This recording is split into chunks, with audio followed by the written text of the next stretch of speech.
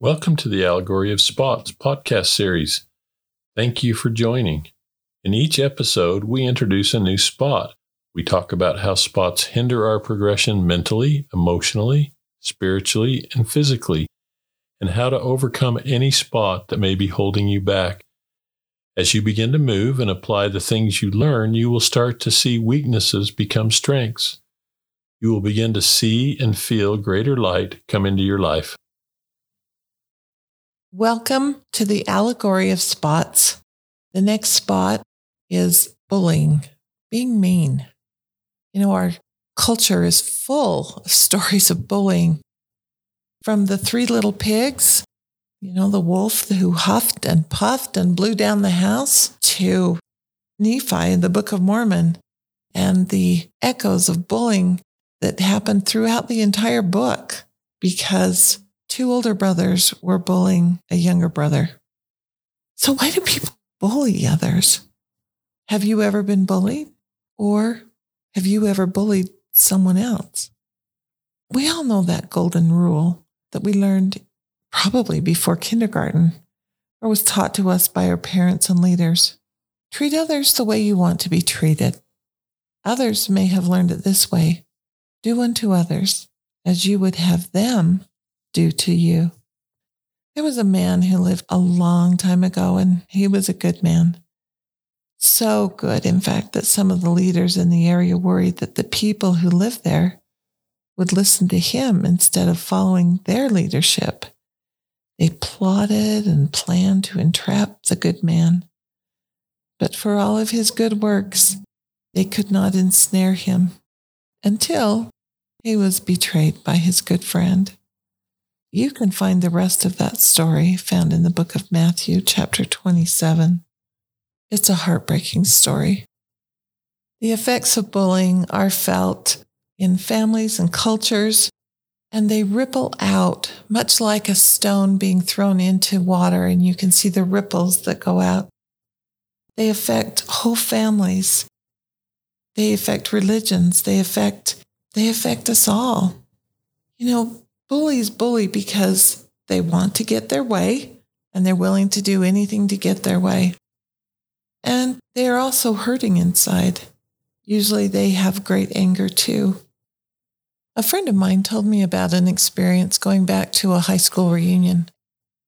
And she ended up sitting at the same table as one of her schoolmates that made fun of her all through school.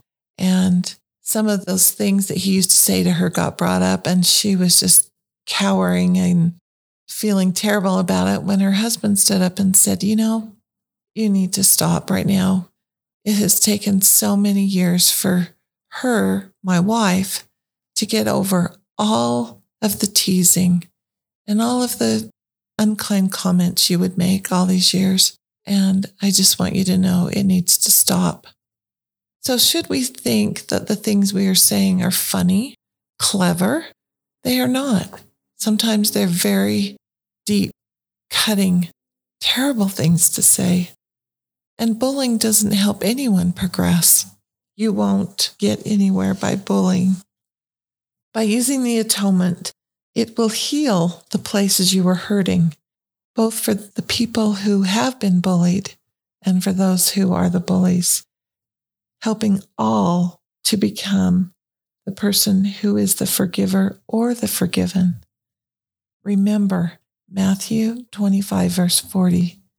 And the king shall answer and say unto them, Verily, verily, I say unto you, inasmuch as ye have done it unto one of the least of these my brethren, ye have done it unto me. We hope that you've heard the Spirit or felt the Spirit of God urging you to cleanse your life as you've listened to the various spots in the podcast series. There are a few easy steps to remove the spots from your life. The process isn't hard, and once mastered, you will use the process over and over again, going deeper into your soul to be clean and spotless. The first step is to start by making a comprehensive list of all the things in your life you need to get rid of, repent of, or be healed from. You will know your list is complete when you feel you have included all the items that come to mind. The next or second step is to take an inventory of what you're feeding your spirit, because what you feed your spirit is what feeds your flesh. Your body will follow your spirit, so feed your spirit what you want to become. Third, you've identified the spots. Now let's get rid of them or cast them off. Here's how you do that. Present your list to God through prayer. Ask Him for help. As you pray, ask God to remove your spots, to literally take them from you. Remember, it gets easier. You may have heard this teaching by David O. McKay in one of the previous episodes. Your weakest point will be the point at which Satan tries to tempt you and will try to win you. And if you've made it weak before you have undertaken to serve the Lord, He will add to that weakness. Resist him and you will gain in strength. He will tempt you in another point. Resist him and he becomes weaker and you become stronger. Ask God to remove and offload all your burdens, stresses, and concerns.